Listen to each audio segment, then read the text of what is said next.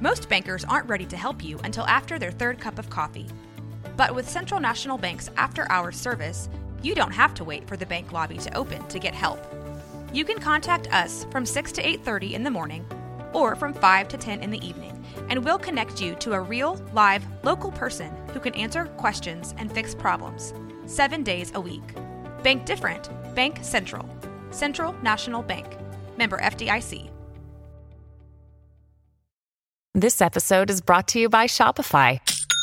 Forget the frustration of picking commerce platforms when you switch your business to Shopify, the global commerce platform that supercharges your selling wherever you sell. With Shopify, you'll harness the same intuitive features, trusted apps, and powerful analytics used by the world's leading brands. Sign up today for your $1 per month trial period at shopify.com/tech, all lowercase. That's shopify.com/tech. Waco Real Estate Today with Nathan Embry. Sponsored by Kelly Realtors.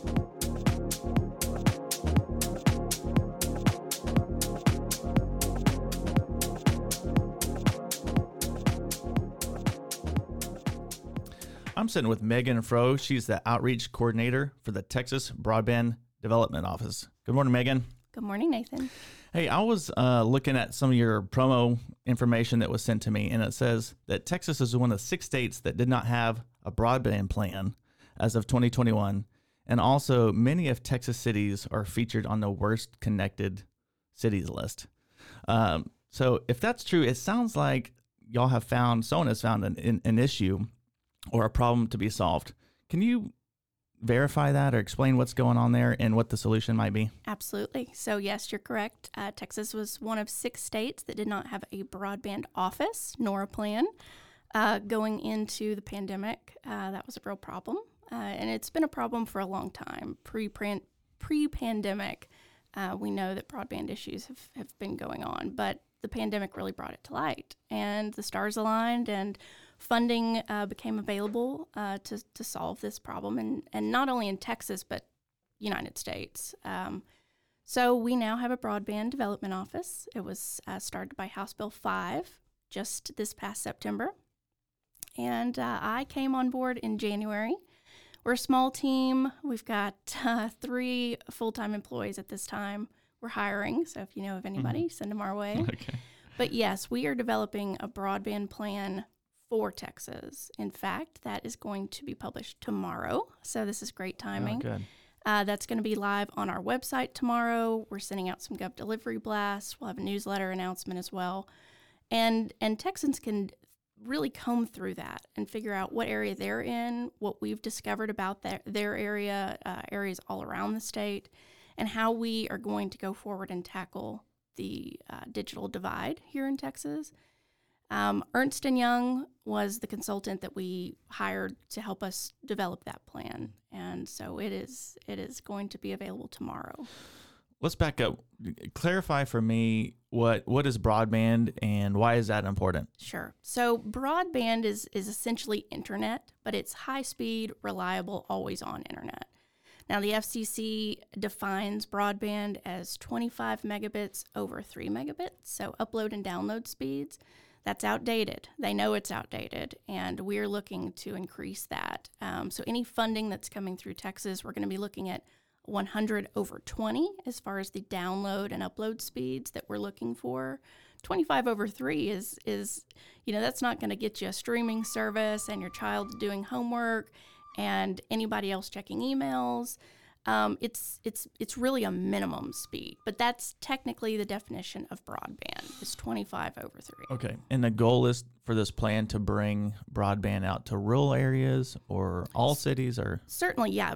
Rural areas have a large problem with infrastructure not being available, but this is also an issue in urban areas with affordability, digital literacy, digital equity. So we're seeing it not only in rural populations, but urban as well. But we know for certain that rural areas are having a big problem because they don't have the infrastructure available. Okay. And so can you talk about areas that this might affect? So, for example, let's take a rural area because we have here in Waco, we have lots of rural areas outside of Waco. So what might that effect, or how can these communities use this broadband effort? So the federal government is providing a large amount of funding through different buckets of funding, the largest being the IIJA, which is the Infrastructure Investments and Jobs Act. We don't know how much is coming to Texas yet, but each state is going to get at minimum $100 million. Texas is anticipating probably $3 billion. And then through the capital project funds, we've got $500.5 million that we're drawing down from Treasury right now. So there's a large amount of funding. So what I always tell communities, rural communities especially, to become shovel ready for this funding through our office, we need them to figure out what's going on in their community, because we don't know. They're going to know best. What are the speeds in the area? Do we have areas that are getting no internet at all, that would fall below the FCC definition of broadband? Figure that out. Where's your tallest tower? Where could we put some wireless, signals? Where can we branch into the closest middle mile project? They need to know that about their area. Okay. And so if they got this high-speed internet or broadband brought to their community, will it affect things like agriculture or telehealth, or what can they do if a community has this new fast internet? So first and foremost, economic development. Most people now are wanting to leave the larger cities, these urban areas, and they're looking for rural locations, but they can't if there's not broadband available. They can't telework. They can't do telehealth. Their children can't do school online, and they can't run a business if they don't have broadband. It's really a utility at this point. A lot of people are deeming it such. It used to be a luxury, and now it's an absolute necessity. We're looking at agricultural equipment now is being run, just like our toasters and our Alexas and everything else. There's agricultural equipment that needs a broadband stream to function, and that's a huge part for our agricultural community. Excuse the ignorance here, but I'm one of these guys. I just need it to work, so I don't exactly know how it's working. But so let's say you bring fast internet to a rural community. Is it hooking up every single house? Is it hooking up every single building? Is it hooking up just the downtown area? Sure. So that's the goal, that it would be a connection for every single household, every business, every farm and ranch. Truly to close the digital divide, we would need everyone to have access, and that's the mission of our office. So you're going to hear a lot about middle mile projects, and middle mile is that fiber that's going to, let's say, come to a community, but maybe it doesn't branch off down the road to this address. And the connection from that middle mile to that address is what we call the last mile. And so we have some funding coming through the capital projects funds, and we're going to focus primarily with that funding on that last mile connectivity. We've heard some stories from people who, depending upon what internet service provider, and it may be across the board, but there may be fiber out there on the road, and to bring it into their house, an internet service provider is telling them that's going to be $2,000 or $3,000. Mm-hmm. Well, that's not doable, and that's not doable for every single household. And so the funding that's coming is really to incentivize, internet service providers, make the return on their investment more manageable, so that they can make those connections and bring broadband to every address. Do you have examples of real life situations, or maybe theoretical, that before and after? So we've got a rural area without it now, and a real life example would be great. But if not, just what's the vision after this? How's that supposed to affect the community? Just a couple easy things off the top of your head. Well, I think the best example really happened during the pandemic, when all of the kids went home to do school. And in a rural community, let's say there isn't broadband at their home. And so we have heard all kinds of stories from all different rural areas. Kids going early morning to McDonald's, to the parking lot, on a cell phone to try and turn in their homework.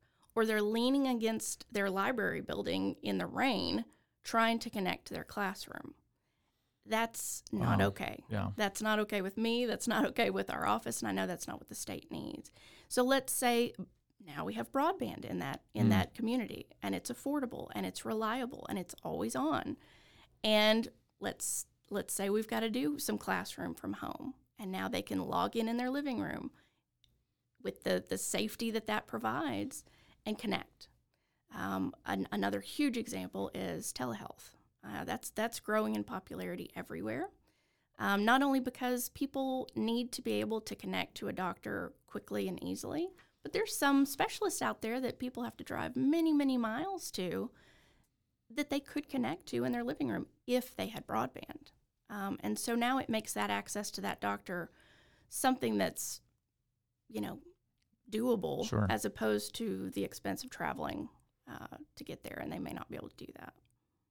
How does this affect? I think there's been some effort and some money put into high-speed satellite internet connections. And so how does this undermine that, or does it work hand in hand together with it, or how do those two get along? Well, our office is technology agnostic. The way I look at it is any way we can get connectivity to people is great.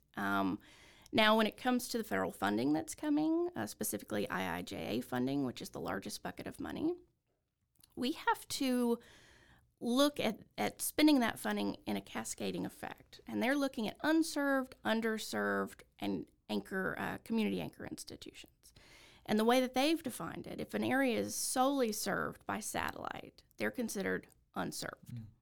So satellite is not maybe always reliable, not always on, maybe not always affordable. And so that's something when we look at the funding that's coming, they're truly leaning towards getting fiber to the home, fiber to the business, fiber to the community. There may be areas that's not possible based on terrain. And we may have a need for satellite service in those areas. But when it comes specifically to the funding coming through our office, we're going to have to look at communities that are being served right now by satellite as unserved. Okay. Are there going to be any requirements or mandates for real estate owners or real estate sellers or real estate buyers going forward that you're aware of? Not that I'm aware of, but I know when it comes to real estate, and I've had this conversation a few times, we have areas that maybe broadband is just not available at all. And those are homes and those are businesses they're hard to sell. They're hard for people to buy because they have to be thinking long-term and future-proof of their business and of the needs of their family. And so certainly if broadband is not in an area, it's going to make it less desirable to a buyer coming into that market, as opposed to one that can go, yes, I can connect right here. Here's the service I can get. Yeah. I've got several providers to choose from. It's making those communities and those properties a little harder to sell. Yep, that makes sense.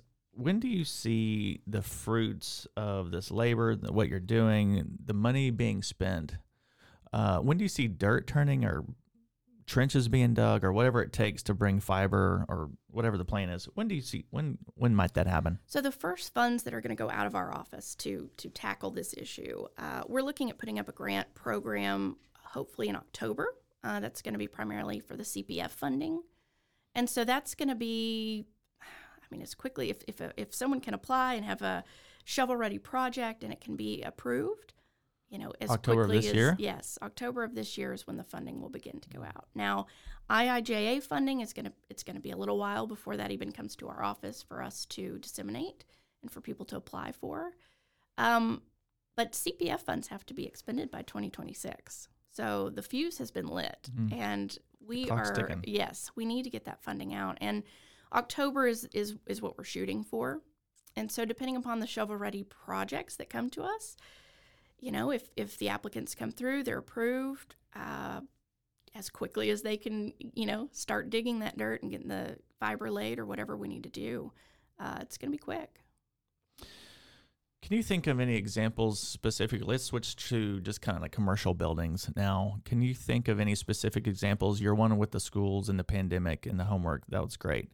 Can you think of one that might affect commercial real estate sales, buildings, anything off the top of your head? Sure. Yeah. E-commerce is something that comes up again and again and again. And properties that don't have access, it's just not going to be connected, and it's not going to be for a while. That's a property that's probably not going to be filled. People are looking now to do business online. I mean, even just our computer processing, the credit card machines, everything now hooks to the internet. And it's near impossible to do business without some link to the internet. And we're finding that to be a problem in areas where we have buildings that aren't wired for internet, that people can't connect wirelessly even.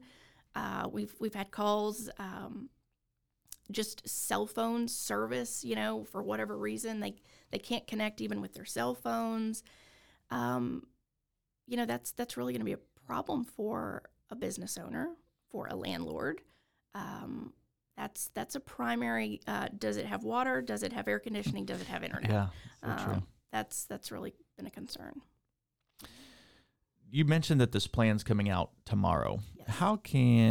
What are we going to see in this plan? Can you just dive a little bit deeper into that, and then how can people see it? Okay, so the plan is coming out tomorrow, the first state broadband plan. It will be on our website at broadbandfortexas.gov. It's going to be, we're going to be doing quite a bit of social media and press releases. It's going to be highly publicized. So tomorrow is the day. I think everybody's going to have access to the plan. And what the plan is, and it's just an initial plan. We're going to be evolving this over time. As we learn more, the plan will grow. But we went on a 12-stop listening tour with Comptroller Hager, and we met with the 12 economic regions of Texas, with community members, stakeholders, taxpayers, you name it. They were at this listening tour. And we heard from these communities, what are the problems? What's the issue? Because it may not be the same issue on the Gulf as it is in Amarillo, as it is in Abilene. And what do they see as a way to fix this? What are their needs? So we listened. All of that information was compiled and goes into the plan, as well as all of the research that we've done. We had 16,000 survey responses to ask about broadband connectivity and issues.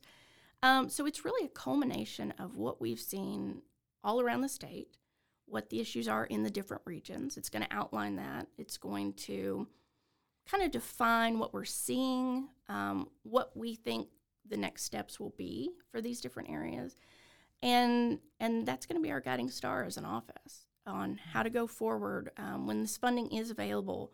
Where does it go first, and how can we connect those that are unconnected at this point? Good. That wraps up my questions. Do you have any other thoughts or anything that I missed that might be important for people listening to the show for real estate advice or real estate thoughts, or anything else you want to get out? Sure. Something else our office is doing, and this will be January of 2023, we're putting together a broadband availability map. And this is where I think it's important that communities take part, have an idea, like I said, of the services that are being provided, who's connected, who's not connected, what are the speeds, because we're going to rely on that information as we build out this map. And we are going to form an address level. We're going to know exactly what kind of speed you're getting at what address. And we have a year to do that. So we're going to be doing that. I think it's important that anyone that's involved in communities, I think real estate is huge. Yeah. What are you really seeing? We may hear something from a service provider saying, yes, this is a covered area, and but are you receiving those speeds, and are you truly covered? Getting that feedback from the community, from real estate agents, I think is huge, because you're everywhere. You're seeing, a diverse number of properties. What are you experiencing there? Can you connect? Let us know. And work with our office as we build this thing out. It's just starting. This is just a beginning, and it's going to take the teamwork and the partnership from community members to get it done. Will that be a public map that everyone can Absolutely. use to see if they're going to buy something? Yeah. You could Down to the definitely address access level. that. it's something that we're going to use primarily to know who's unserved and who's underserved when it comes to the funding that's coming available with those guidelines that we have. But yes, that's another use. It's going to be a tool for everybody. It can be used for a lot of things to discover, okay, do I want to move here? What's the service? What's the speed? Can I connect? So that's going to be something that it's going to be a big tool for our office. We have a map that we use that's a lot like that, the GIS maps around here that show water lines and sewer lines and zoning and all the things. And so if you added that, like another layer, that could be helpful. So we plan to have layers of speeds, basically. Oh, cool. So that 25.3, do you have the bare minimum to be considered broadband? And then the 100 over 20, and then 100 over 100 symmetrical, which is truly the goal to future-proof everything. We'll be able to see who has that, who doesn't have that. And it's going to be great. Good. Any other thoughts? Not at this time, but I'm glad to be in Waco. It's always a wonderful town to be in and see the growth. And you're at Austin. Your office is in Austin. Yes, yeah, we're downtown Austin. Oh, nice. Yeah. Cool. All right, this has been Megan Froese. She's the outreach coordinator for the Texas Broadband Development Office. Good morning. Thank you so much for being here. Thank you. Waco Real Estate Today with Nathan Embry. Sponsored by Kelly Realtors.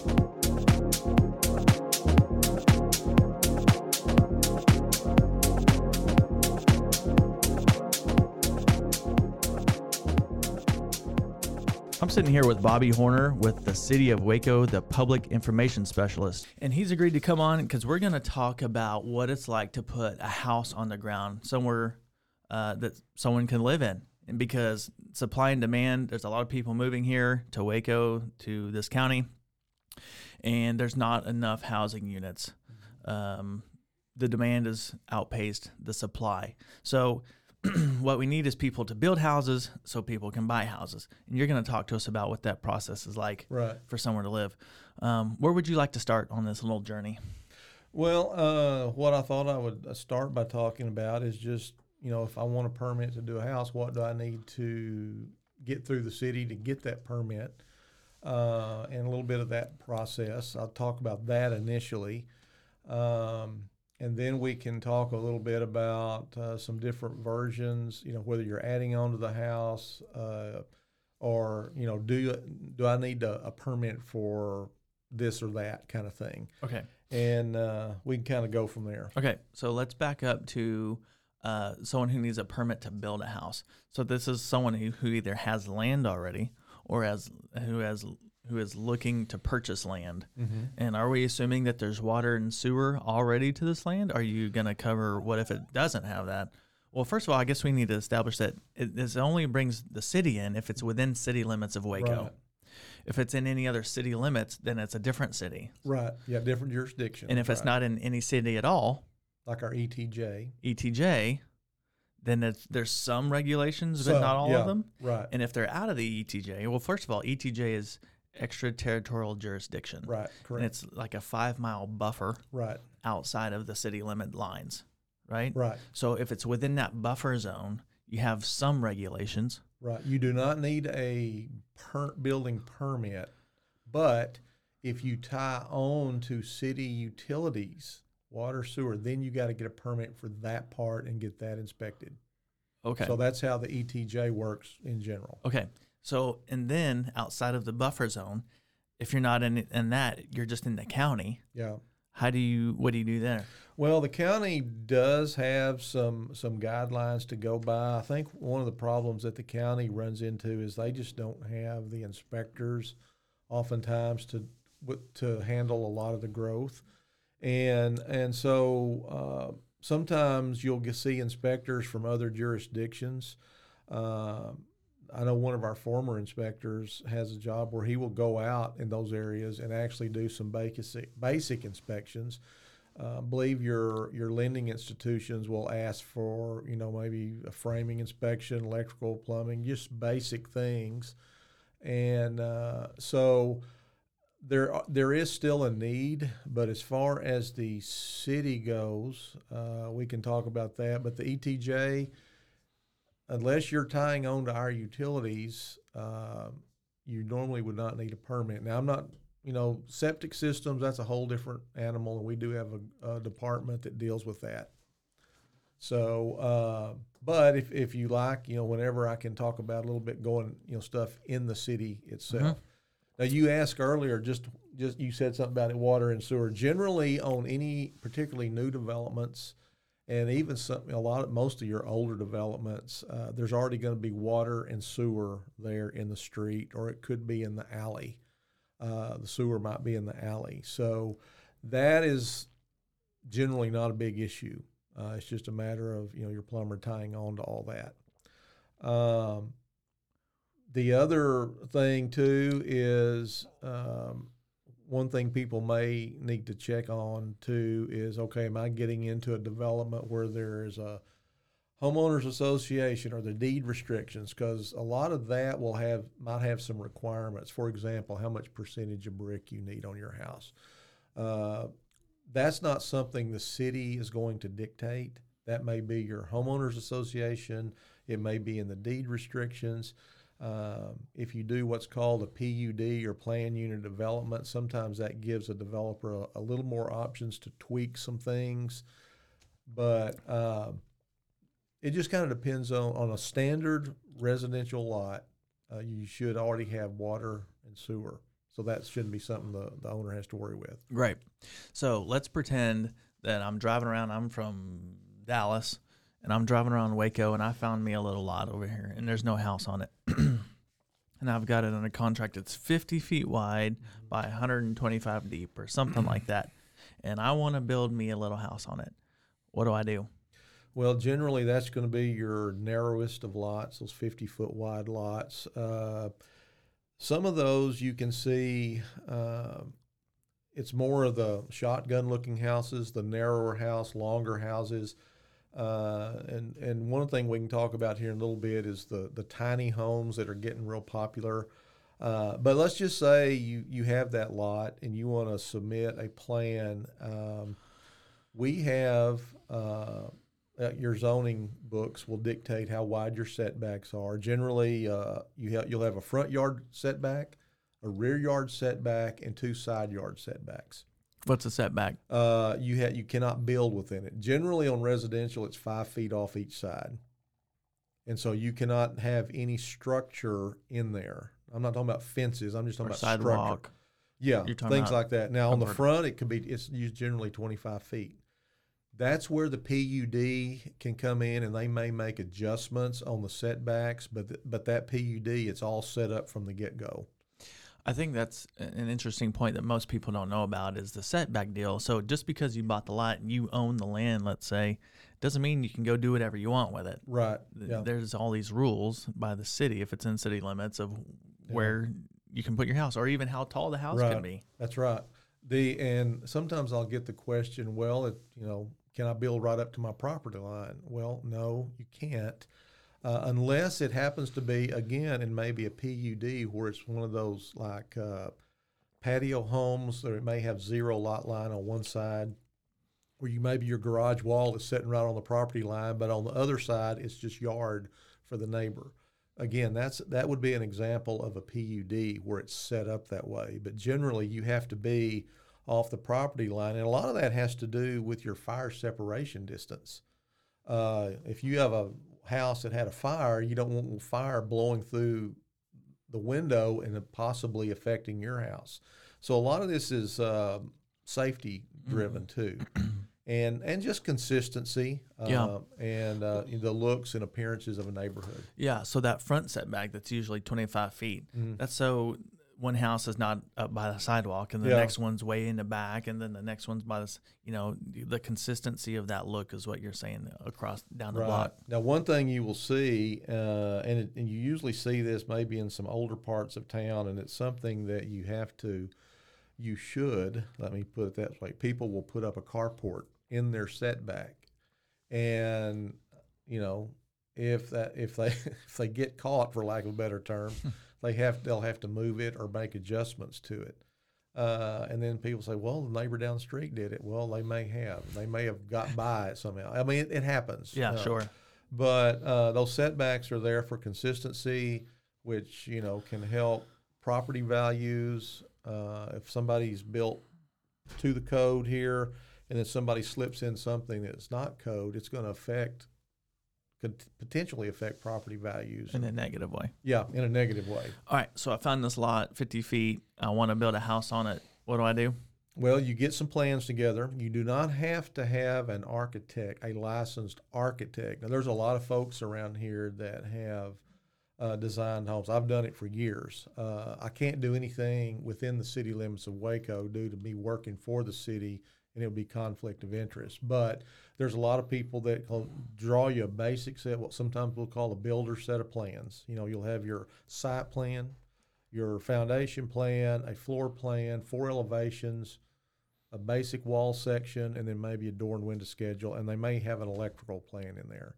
So it's basically just a builder's plan that they can do some estimates, bids from, and they'll submit that to the city. Now, this is something I didn't cover when we were talking about commercial, but it's kind of the same thing.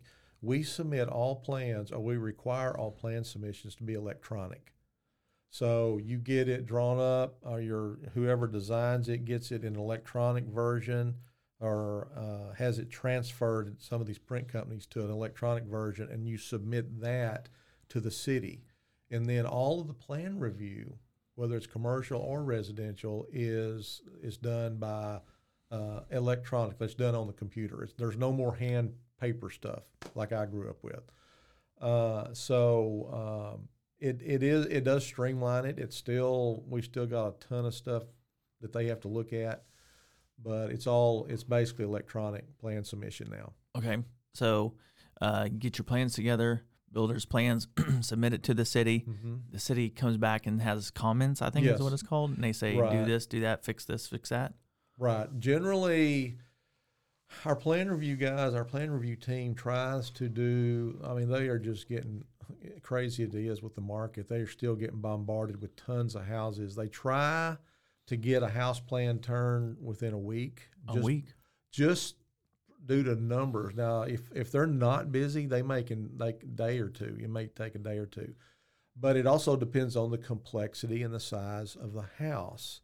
Now, a commercial project, as a general rule, may take a month to get the plan review comments out. And then they will compile all the different departments, and then they'll send the review comments to the design professional. Now, a house does not have, it doesn't have a lot of people looking at a house. It's just pretty basic. It's the commercial where you get a lot of entities involved with the plan review. But once the comments are sent out, anything that's corrected, if the plans are complete, it's usually a pretty slick turnaround. And then their builder, whoever that is, they can start the construction process. Okay. So it comes out of comments, and then they can start, and then at that point you can bring a tractor out there and start turning dirt. Right. Yeah. And this is another difference between the residential. Generally, all the sites on a residential development, it's already prepped and ready to start the foundation pad and construction. On bigger projects, like you see, like in our industrial district, I'll just throw this in real quick. They do have it set up. They, being the plan review team, has it set up where you can get maybe a site clearing permit or just a foundation permit once the plans have been submitted. So they do that just to help a developer get started with the project while the rest of the review is taking place. But again, on residential development, you don't have all that extra time for other departments looking at your plans. So on residential development, let's go back to our house example. You can start before the plans come back to the builder or come out of the city. You can be digging the holes and putting. Well, no, you're really not supposed to be doing that. What I'm getting at is, if there's not any big hang-ups with any reviews and you get the permit, then the builder can start prepping his foundation. The residential is a lot simpler, is what I'm trying to say. Yeah. They do have some provisions for commercial work that's, it's a different animal. Okay, so let's advance the story. We've got the plans back from the city. We got the blessing from the city to start building. The builder starts building the house foundation. Are we kind of done with the city at this point, or are they going to do monthly inspections? Are they inspecting every time that there's a framing inspection and a plumbing inspection and a mechanical? Right. Are they all of the above? All of those things. Yeah. Once the permit's issued and the contractor has started, houses are required to have an engineered foundation, and so the engineer of record, whoever that is, will actually inspect the foundation prior to the concrete being poured, make sure everything is in place, the rebar, the sand, everything's, plumbing's wrapped. That's a city employee? No, that's the engineer. That's a third party. Basically engineer. It's a third party. We used to do that several years ago, and then we got away from it. Now, on smaller stuff, if it's just a real small addition, we would look at that. But I'm talking about a brand new house like you're talking about. Yeah. The engineer of record would look at it. So he goes out there, or she stamps it. It says this has been prepped right or whatever. Sends it to you guys. Well, they send us a letter saying it's been inspected. Yeah. And we put that on file, and that way, the ladies that handle the permitting, scheduling the different inspections, they'll say, "Okay, we've got the letter. It's on file. We're good on that part." Okay. Now, once it's in the framing stage, or the electrical, plumbing, HVAC, all of those have inspections, and they have to be done in order. Like you need to get you'll have your framing, but you'll have your plumbing and electrical rough is what we call them. They run the wires, or they run the basic plumbing lines through the studs and all that. Then once that passes, then we can get like a framing inspection, and they'll make sure that, when the plumber cut a hole in my stud, he didn't tear up the studs. That's what gets framers a little aggravated at times. But there is a process.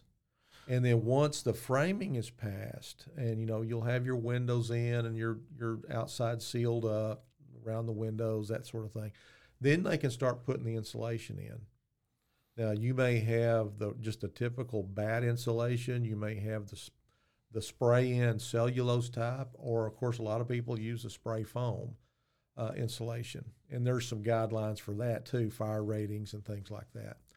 So there is a process, a systematic process that's outlined in the codes that we follow. So how does the city know when to send out the inspector for plumbing or electrical or whatever? The contractor or the subs call it in. For example, your plumber, your electrical, and HVAC guy, they have to call in their inspections when they are ready. After it's done. Yeah, when they are ready for an inspection, they think it's good. And our inspector comes out there and inspects whatever they're inspecting. They'll either pass it, or they may fail it due to something that's not installed correctly. Then the contractor and his sub has to go back, fix it, call in another inspection. And once that's passed, then, that opens the door for other inspections. Have you ever had some builder that doesn't know these rules and they just kind of blow through? Oh, yeah. Yeah. And you get to where walls are painted and you're like, I had to have the plumbing inspected. Oh, yeah. What happens then? Usually, in some cases, they have to open up the walls again so we can see. To look at everything. Yeah. One of the things we hear a lot of is, particularly in cases like that, is, they let us do it down here in this city. They let us do it in Temple. They let us do it in Dallas. And it doesn't matter. This is Waco. We have to go by our rules and our guidelines, and it's really on them to know what our guidelines are.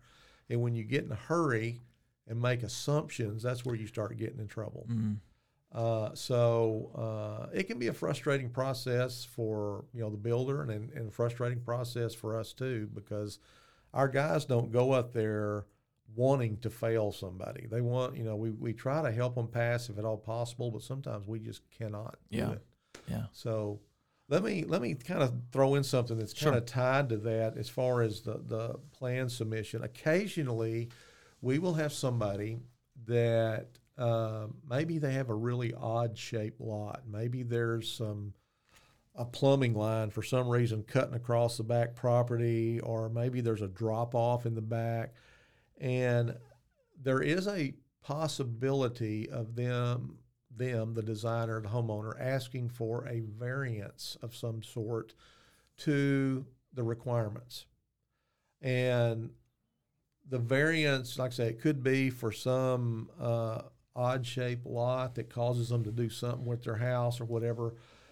You can't just overbuild on a lot and say, I want a variance. That doesn't work that way. You have to see a hardship. Yeah.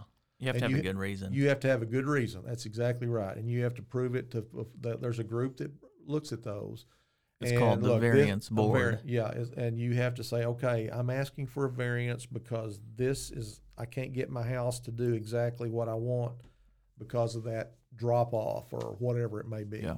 So there is a process for a variance, but again, you have to have a good reason. You have to have a hardship to ask for it. So I don't know if you knew, but I was on that board for 4 years, the variance board. So that's a City of Waco board, and it's just like you say, if odd shaped lot, and something we saw a lot was many times on a lot was it was an odd shaped lot, and the house that they wanted to build would encroach on those setbacks that we were talking about, either the 25 feet or the 5 on the side. Right. So your foundation or whatever's leaning over and the setback a foot or something, just because of the shape of the lot. Well, that's the kind of the hardship. They're like, well, we want to build this house, and this is the only way we can make this footprint work. We give us the variance for 1 foot or whatever it was. And so, you have to go to the city staff. You have to fill out the paperwork and say, here's what we're trying to do, and here's the hardship and why we want it. And then you have to go before the board, which is made up of community volunteers who hear the cases. Yeah. And that board actually votes yes or no on your little application there. Right. Yeah. There is a building inspection advisory and appeals board, but that's more for your bigger commercial projects. It works basically the same way, but that board can generally hear a possible solution that somebody has, and then they'll vote on whether they think that meets the intent of the code or not. So it's a little more involved on the commercial end, but they basically do the same thing as the board that you were on. Let's see. All right, so you want to advance the story. So we had all our inspections done. The builder's almost done with the house. Yep. I guess it's almost time for final CO, isn't it? Right. All of your different trades have to get their final inspection. There's a final plumbing, there's a final electrical, final HVAC, and then if those are all passed, then you can set up for a final overall building inspection. Now, for a house. Now, you do have to have, your yard in. I mean, and that's not a building code deal. That's our planning ordinance on landscaping and how much landscaping you got to have and that sort of thing. That's where it sometimes gets a little dicey, only because, as you know, if we have a lot of rain and they can't get the landscaping in, then we have to try to find a way to work with them as best we can. Sure. So that does happen. We understand that happens, but sometimes they'll want to call an inspection in and it's not ready because they don't have the minimum landscaping requirements in. And then you throw in, okay, well, I've got an irrigation system, which is kind of that's not a requirement per code. A lot of people do on irrigations, but there's guidelines for that too. So it sounds like with these final inspections with all the same subs or whoever's doing the plumbing, and I mean the city of Waco can touch one house or each and every house. I've counted about 8 or 9 times if you don't get called back for failing and whatever else. I mean, it sounds like with the permit. I mean, the city of Waco, that's a lot to do for every single house, and we're being flooded with opportunities, people needing to build these houses. So, I mean, to me, that's a lot of oversight and a lot of hands on each project. What was interesting when I first came to the city 20 years ago, I was the plan reviewer. I was it. I mean, I had to review all the houses. Now, we didn't have construction going on like it is now, but for one person, I had to do all the houses. I had to do all the commercials and had to get the plans distributed to the other departments. And it just got overwhelming But for 4.5 years, I did all that by myself for the most part. You should have called me. yeah. But we got a good group now, and I think we've got 8 inspectors and supervisor over 3 plan reviews. Actually, our building official can do some plan review on the electrical side too, because he's got an electrical background. But still, I mean, we just, with all the stuff going on, and you've seen all the hotels and stuff on top of all the residential stuff that's going on. Are y'all looking to hire? Do you know more? Because I keep hearing how long it's taken to get all this stuff through. Right. How are y'all dealing with that right now? Well, right now this is the most number of inspectors we've ever had. Oh, okay. And we've got 2 combination inspectors. We used to not have any combination inspectors. Some cities, that's all they have. Somewhere back down the line before I came to the city, it was decided, we'd have 1 inspector per trade. But with the way things are developing, we've got at least 2 guys that could do all the inspections for the most part by themselves if needed. We've got inspectors that'll go out, like we may have talked about a commercial check. Somebody goes into your building and they want to talk to you about leasing. There's usually a commercial check done if they just want to move in as is. Yeah. But we've got a good team of inspectors now. So we may expand. If Waco keeps going like it is, who knows? We may. So all right, let's put the final nail in the coffin on our imaginary house we're building. You've had your finals from all the subs on the plumbing and HVAC and all the things, and then we need the final inspection in order for someone to get the power on. What do they get? Yeah, I mean, they can get a temporary, we call it temporary final for lack of better terms. They can get the electricity turned up. Sometimes you have to have the AC running so you can put the flooring down. So, but they're all, that has to be stuff falling in place. Now, contractor can use, up until a point, they have to use a generator to do their basic work. Yeah. But you get to that point where, you get your final inspection and then we're done. Owner can move in and set up shop. But I think the city's holding on to something. There's something, I don't remember what it is, but it's like in commercial, my world, it's usually Encore, which is the electricity, needs that final CO in order to get the power turned on.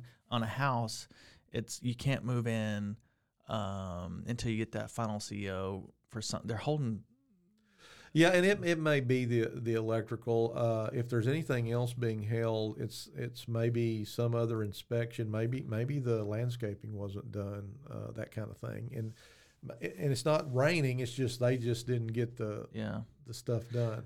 It's probably, though, what you're thinking about probably has to do with some electrical. It's something I did a house sale. It's probably been a year ago, and that's why my memory's fuzzy. But the house was done, and the buyer's ready to close, but we couldn't close because we couldn't get the final CO, and it had something to do with electric meter or something or other. Yeah, that probably happens more times than not. Now, and two, just a reminder, people still have to go through our water department and get their meter, get their account set up for their water meter and all that kind of stuff. So it is kind of, it's all part of getting into the new house kind of thing. Okay.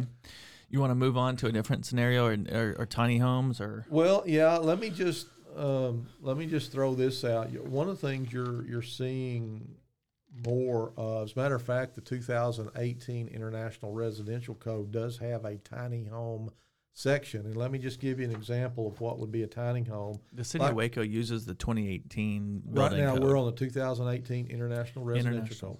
And the intention of that is supposed to be standardized across the board and easy for everyone, right? Right, around the country. Now, here's the deal. Individual cities can make amendments to fit code. Their specific requirements. Yeah. And we do that some here at the city, not a lot, but we do a few little modifications on the residential code, but it's primarily on the commercial codes and things like that. But we try to stick with it. Now, the tiny home deal is in the appendix. It's one of the appendix. And let me give you an example. What's a tiny home? A tiny home by definition, is a dwelling that is 400 square feet or less in floor area, excluding a loft. Excluding a loft. So, your loft area, it says here, loft shall have a floor area of not less than 35 square feet. Okay. So these are true tiny homes. And so there are guidelines for that. And so that's become such a popular deal that they've added it into the code. Okay. So, do we have any zoning in city limits that yeah, allows? I mean, again, the zoning is going to be more, for your narrow lots. It may not technically be a tiny home like you're talking about earlier. I mean, it could be bigger than 400 square feet. It just wouldn't meet the definition of a tiny home. And so, but you got a narrow lot. My house can only be this wide type of deal. So a tiny home is truly that. I don't know. Do you have to have a special permit? The special permit, generally no, unless you're in an area that the city has designated, and they've got their zoning charts that says, okay, you need a special permit. You usually see special permits on commercial. You don't really see them that much on the residential side. I'm trying to figure out what zoning where we could put a special tiny home. Well, most of your R1B zoning is your single-family residential zoning. There are some R2 zones where you see like duplexes and things like that. But generally, your R1B is your straight single-family residential zoning. Now, people, since we're talking about that, if people are looking at an area and want to know, they can go onto our city website under planning, and I think it's under Waco Maps, I think is where they find it. And they can find the different zoning categories. And Since you brought that up, the whole permit process for example, on a new house, isn't that also that we were talking about previously? Isn't that also online that someone can start an account like the builder or something? Yes. As a matter of fact, they have to get an account with us. Yeah. We have an online portal. It's all online. Yeah. Somebody never done this before can go down there.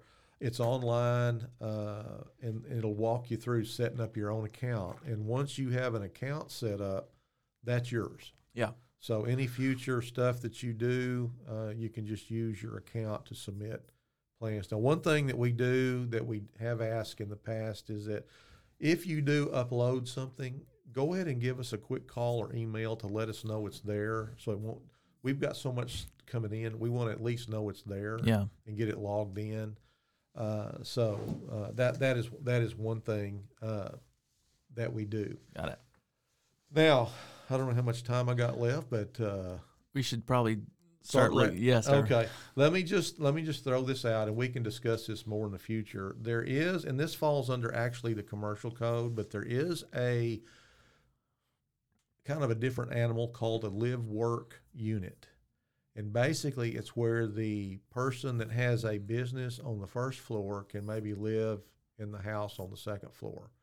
But again, there are certain stipulations for it to fall into that category. Okay. And we may can deal with this on a future episode, but it's got some square footage requirement maximum. You can't have a lot of employees coming and parking at your house. There's limits on that. So, but that's called a live-work unit. That's not new to the codes. It's been there for the last 2 or 3 cycles of codes. But what does that look like in real life? Do you have one in your mind that's on the ground now? Like, is it a retail store downstairs and it's your apartment upstairs? Right. The one that I think about here in Waco, and this has been there long before this came about. MC Art Supplies, I think they live in their top part of their house, but their art store's on the bottom floor. I mean, it's a neat setup, but that's kind of what I'm talking about. You actually own the business, but you live at your business above it. So if it, and again, that is in the commercial code, but they they don't put on some of the requirements as long as you meet the stipulations on size, your exits, that sort of thing. So that's kind of a lot. I mean, there's a lot more we could get into on that. Yeah. But that's just Does that require a special zoning? Where would you put? Like that art supplies building? What I don't know. I'd have to go back and check. That's a good question. I'd have to go back and check and see. Because I live like in an R1B out in like Sunwest residential. Yeah. I couldn't do this live work unit, right? Right. That would be a good question to ask our planning department. Mark Boyd in our planning, Beatrice Wharton, some of those folks could help with that specific question. But I think you do have to have, you've got these O2 zones and stuff like that for office, commercial zones. And so that is what you would have to check with us and just see. Cool. That's good. And again, with any of these, call us before you spend a lot of time, money on plans. Make sure you can do what you want to do on the zone and on the property. Yeah, for sure. Good. Any final thoughts? No, I'm sure there's a lot of things I'll think of once I leave, but that's all right. You're invited back already. Okay, well, good. Well, that's a good. I will say one final thing. Tell me. For people that interested, we do have free handouts. I like free. Basic, the price is right. Free handouts, like applying for residential permit. It's just a basic code package. It's not all inclusive, but it gives you the basic requirements for getting a permit, what you need to submit, and some basic code requirements. How do they get this piece of paper right here? They can come down to our city office at the May Jackson Center, 401 Franklin Avenue, Development Services, and just ask for a residential guideline packet. Do they ask for you personally, and are you doing autographs, or how's your time? I mean, I will help them, but the ladies at our front desk do a good job with that. Man. How many times are you being stopped on the street, Bobby, for you do an excellent job in here. Well, you are the star of the show. Well, no, thank you. This is a blast. I have fun doing this. But anyway, my phone's not ringing off the wall yet. So we'll keep at it. Thanks, Bobby, so much. Thank you. Good job. You bet. Okay.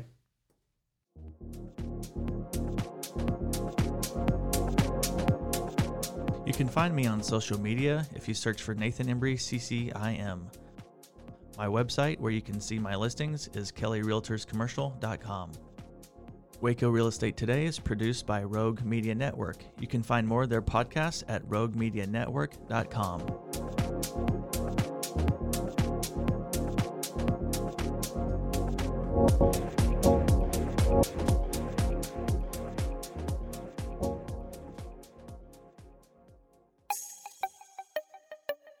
This has been a Rogue Media podcast.